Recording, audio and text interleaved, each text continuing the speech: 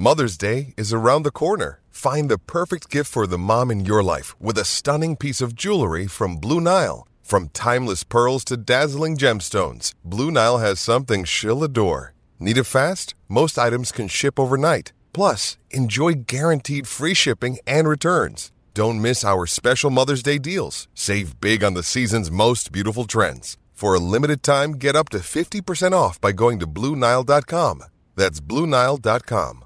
With threats to our nation waiting around every corner, adaptability is more important than ever. When conditions change without notice, quick strategic thinking is crucial. And with obstacles consistently impending, determination is essential in overcoming them. It's this willingness, decisiveness, and resilience that sets Marines apart. With our fighting spirit, we don't just fight battles, we win them. Marines are the constant our nation counts on to fight the unknown. And through adaptable problem solving, we do just that.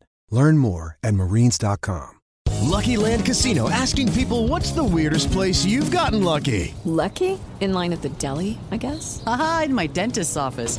More than once, actually. Do I have to say? Yes, you do. In the car before my kids' PTA meeting. Really? Yes. Excuse me, what's the weirdest place you've gotten lucky? I never win and tell. Well, there you have it. You can get lucky anywhere, playing at LuckyLandSlots.com. Play for free right now. Are you feeling lucky? No purchase necessary. Void where prohibited by law. 18 plus. Terms and conditions apply. See website for details.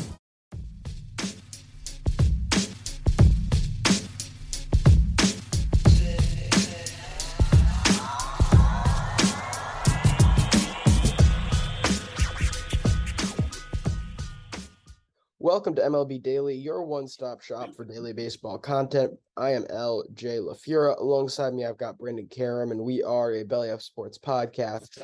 We are what they aren't. Brandon, how you doing? LJ, doing good. Excited to go through what is our last team of the week of the year.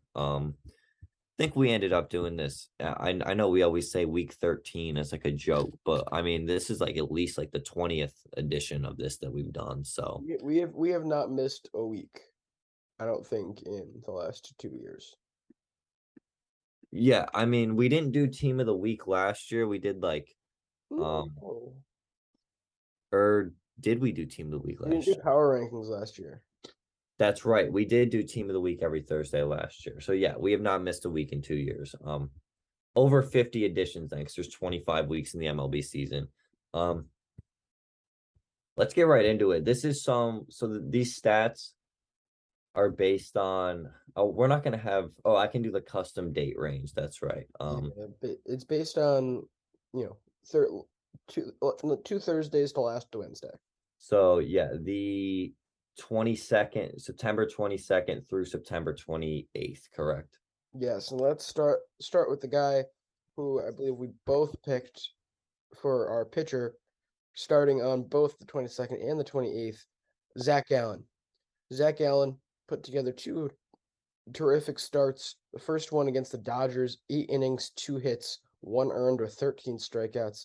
Followed that up with 7 innings of 6-hit ball with 2 earned runs and 6 strikeouts against the Houston Astros. Yeah, I've said it a few times on this show. I'm a big Zach Gallen guy. I think everyone's kind of got that. And LJ, he's making a case to finish second in the NL Cy Young behind a Sandy Alcantara, who pretty much has that award locked up. By the way, big win for the Brewers yesterday. Corbin Burns versus Sandy Alcantara. Great pitched game by both of them. But yeah, Zach Gallen, one of the more, I guess, surprises. But if you've watched this guy the last few years before this, you knew that he has the stuff to be really, really good. Absolutely. And this is just, more excitement for this Diamondbacks team, just see him continue to put in consistent outings. Absolutely. Well, LJ, I believe for your catcher, you're going with the guy who was the hero for the Mariners last night to send him to the playoffs, Cal Raleigh. Yep. Before we get into that, let's talk about his week. Over 5 games, he hit 2 home runs already, drove in 6 RBIs, and slashed 235, 316, 706. a really strong week for him to begin with, and then you think about the impact of some of those hits. Yeah, I mean, send Seattle to the playoffs for the first time since 2001. Breaks the last night he does breaks the longest streak, or the longest active streak of playoff drought in the Big Four North American sports. And LJ, I believe we talked about the other day, it's Sacramento now in the NBA with the longest drought. And it's funny, this is one of those types of things that you kind of see continuing on for a little while now, not to get into NBA takes today, but there's a big difference between these two teams. Seattle, while they were never good, they were never terrible throughout this last what is it now, 20 years. It's arguable. There was a few back-to-back like 60 win seasons there. Yeah, but there weren't consistently like we've seen worse run organizations than Seattle. Oh yeah, no, absolutely. Like they're not a bad organization. It's not justified. Like I would say Sacramento having that long length is justified, and it'll continue to be justified. The thing that kept Seattle out was the sheer odds of having only 5 teams from each league make the playoff. And not only that, at least the Mariners always had like an Ichiro or a Felix Hernandez, actually a star player to, say, okay, like we have something here. Yeah, exactly. And, ultimately another thing that I really want to point out here is they're only a half game up right now, but I mean, that's something major to play for Pride is that second seed, not just because you don't want to be the team that faces Cleveland, but because, if you're Seattle, you kind of want to be able to say we broke our playoff drought, not because they added a team to the postseason, but because we got there on our own accord. If they hadn't added to the postseason, we'd still be there, is the rationale that they want to walk out of here with. Absolutely. For my catcher, I go with William Contreras of the Braves. Slashed 318, 464, 500 across 7 games, home run, 2 RBIs, and actually kind of turning into one of my favorite players. He's just a really cool player, and you add the whole fact that his brother, also a really good hitting catcher. Love that for him, and another just young piece on the Braves that could be really scary in the future. All right. Moving over to first base, Brandon, I think we both went with the American Joey Votto. If that's what you want to call a Tristan Cassis, then I'll go for it. Yeah, there's no shying out of this. This has been a very impressive start to his career so far. Over 7 games last week, he hit 3 home runs, drove in 6, being responsible for scoring a total of 13 RBIs.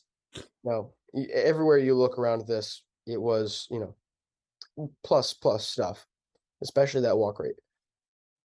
And in the 6 games he's played against the Yankees, he's a Yankee killer, LJ. 1,300 OPS, 3 homers, 6 RBIs, 7 walks in those 6 games he's played. And he just keeps going. I mean, Brendan, taking a little bit from Brandon's school of thought, you start seeing this type of performance out of him being called up in September and starting to get comfortable. The average, hitting for average certainly wasn't necessarily there early on in the month, but it's starting to heat up a little bit. The question becomes, why was he not at least being platooned at the position throughout most of the year? Did he really need all that time in AAA to really, keep improving and keep adjusting himself, or is it something he could have done at the major league level? The same stuff you've, mentioned about O'Neal Cruz, I think kind of applies here if that's the school of thinking you're under. Absolutely. On to second base, we do pick 2 different guys here, but easily the top 2 performers. I went with Jose Altuve. in just 5 games, 20 plate appearances, 3 homers, 8 runs scored, 20% walk rate, 375, 500, 1.063 slugging for .6 WAR. Good week from him. And the Astros last night, they clinched the overall number 1 seed in the AL. So the AL goes through Houston once again. I ended up going in a different direction. I went with Whit Merrifield, a name we have not heard on this list, maybe ever, if not a very long time. It's the first time I can remember him being. I honestly forgot he was on Toronto until that was my next point, and that was part of why I picked him, was because I forgot he was on Toronto until I was watching that game the other night and saw him out there. And that's, first off, it's a little shocking for a guy like Whit Merrifield, who was so good and so impactful for so long, but also great to see him heating up right now. Like, yeah, gonna do it if he's ever going to make a true impact on his new team. Right now, at the end of September and in the postseason is when he's got to do it. Well, third base, we are in agreement, and I'm not going to let LJ talk about this guy just because don't think we need that tangent today. It's Manny Machado. 2 home runs, 7 RBIs, slashes 348, 464, 652 in 6 games, .6 WAR, tremendous defensive value. And the NL MVP, like, it seems like Paul Goldschmidt has it locked up, but that second, third, fourth, fifth spot is still wide open between Machado, Arenado, Trey Turner, Freddie Freeman. There's a lot of guys. I'm sure I missed someone. A lot of names you can throw in there once again. So very excited to see how that plays out. Yeah, I mean, I'm not going to waste the time disputing with the Trey Turner take there, but Manny Machado, the problem for him all year is that he's not the flashy player. If he's going to win MVPs, he's going to do it on his consistency in a year devoid of that. That hasn't been, or in a year devoid of flash play. Like, you're not going to see Manny Machado go on tears like Arenado or Goldschmidt have gone on in points of the year. Like, the offensive numbers are always going to be there. They're always going to be consistent, but they're never going to be the eye-catching type stuff. But he's hating on Trey Turner though with his 6 WAR this year. We don't have to. You don't have time for this conversation today. No, I know. At shortstop, I'm going to go with C.J. Abrams of now the Washington Nationals. He's responsible for 7 runs this week, steals 3 bases, and slashes 435, 522. Yes, he does. I ended up going with Livan Soto, and I lost my spot here with the dates. LJ, do you happen to have his stat? I do. He is responsible for 6 RBIs, walks, and 9.5% of his at-bats, and slash 444, 476, 667, all that for .3 WAR this week. Yeah, not the greatest on the defensive side of the ball, to say the least. On the left field, I go with Brian Dela Cruz, who had a fantastic week. Only 5 games, only 21 plate appearances, but you're talking about a .632 batting average. An on-base percentage actually lower than his batting average. You rarely see that. .619, that's because of like a sac fly. And a 1263 slugging, 2 homers, 5 RBIs, 409 weighted runs created plus, and a .8 WAR. Yeah, I ended up going with Jack Sawinski, probably one of the more untalked about but productive players for the Pittsburgh Pirates this year. He ends up slashing 235, 417, 706, all that for .4 WAR this week. He's the type of guy who, 18 home runs, 1.4 WAR, below average weighted runs created plus, but you constantly end up seeing his name when they do something good. And, those types of guys go underappreciated a lot when you've got a rebuilding team. Well, in center field, LJ, I'm going with another Pittsburgh Pirate, and it's Brian Reynolds. 7 games, 2 homers, 7 runs scored, 333, 500, 667 slash for 0.5 WAR. There is a few bright spots on this Pirates team. However, that a pitching staff is just scary. Yeah, I ended up going in a different direction here. I went with Aaron Judge, purely because, or not purely, but I wasn't going to take Kleenex. And he certainly deserves it, tying the home run record this week.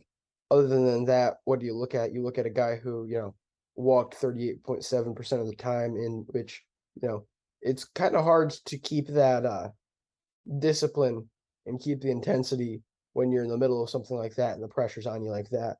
So I think, his ability to continue contributing to the team in the midst of all of that is a very good sign and something that's not getting talked about enough. Yeah, and we talked about how Albert Pujols hitting a 700 homers, that doesn't really make sense. A 38% walk rate just does not make sense to me. Like, how is that possible?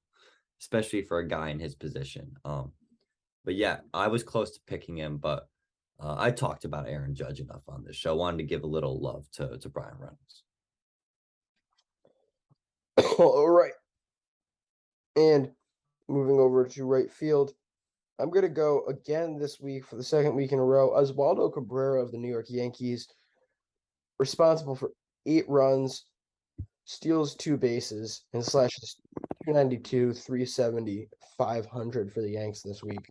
Another great week for a guy who, once he finally got his opportunities, has really taken advantage of them in New York. Yeah, and still already has 2 outs above average. And has only had 88 total attempts. In the short time he's been called up. That's a lot better than most outfielders right now who are in the negatives or in the low or part. He's been outstanding out there for us. Also ranks very highly in that new StatCast arm strength stat. So love that. I go with Hunter Renfroe, who had 3 homers this week, 7 RBIs, 6 runs scored, 364, 462, 773 slash for 0.5 WAR for the Brewers. All right, Brandon, where are you going at DH? We are in agreement. It is JD Davis, who just fits this Giants team so well. It just makes sense that he's a Giant now. I don't know about you. It just makes sense to me. The 19 plate appearances he had were extremely productive. 529 batting average, 579 on base, and a 1 slugging, 2 homers, 0.6 WAR, 351 weighted runs created plus. He raked. Simple as that. Yeah, I'm sad I couldn't pick Yordan Alvarez for the last week, but. Oh, wait, we forgot something very important. Yes, LJ. Standing 6'3", 218 pounds, JD Davis. Yeah, that's right. Yeah. LJ, your player of the week. My player of the week this week will be Manny Machado. I'm not going to say this. I'm not saying this as a disrespect to him. He earned it. However, generally, this was a weak week. It was. And that's to be expected. You've got a lot of guys in a lot of high pressure scenarios, a lot of impact games where things are going to be taken with, hyper scrutiny from especially the pitching end. So it's not that surprising to see this type of thing. And you also have to factor in the fatigue to the equation as well. I am going with Brian De La Cruz. I see a 600 batting average across 21 plate appearances with no walks. And, the 409 weighted runs created plus really does it for me. Manny Machado probably would have been my next pick, either him or Altuve. But yeah, LJ, that is going to be a wrap on our Team of the Week segment for the 2022 season. I think your mic wrap up for our show. It will. Yes. Thanks for listening. Check us out. Instagram, Twitter, TikTok at MLB Daily Pod. And we'll see ya. See you mañana. Mary redeemed a $50,000 cash prize playing Chumba Casino this year. I was only playing for fun, so winning this was a dream come true. Chumba Casino is America's #1 social casino experience. It's serious fun. With over 80 casino-style games to choose from, you too could win life-changing amounts of cash. Be like Mary. Log on to ChumbaCasino.com and give them a whirl. That's ChumbaCasino.com. No purchase necessary. Void where prohibited by law. 18+. Terms and conditions apply. See website for details. The voice in the preceding commercial was not the actual voice of a winner.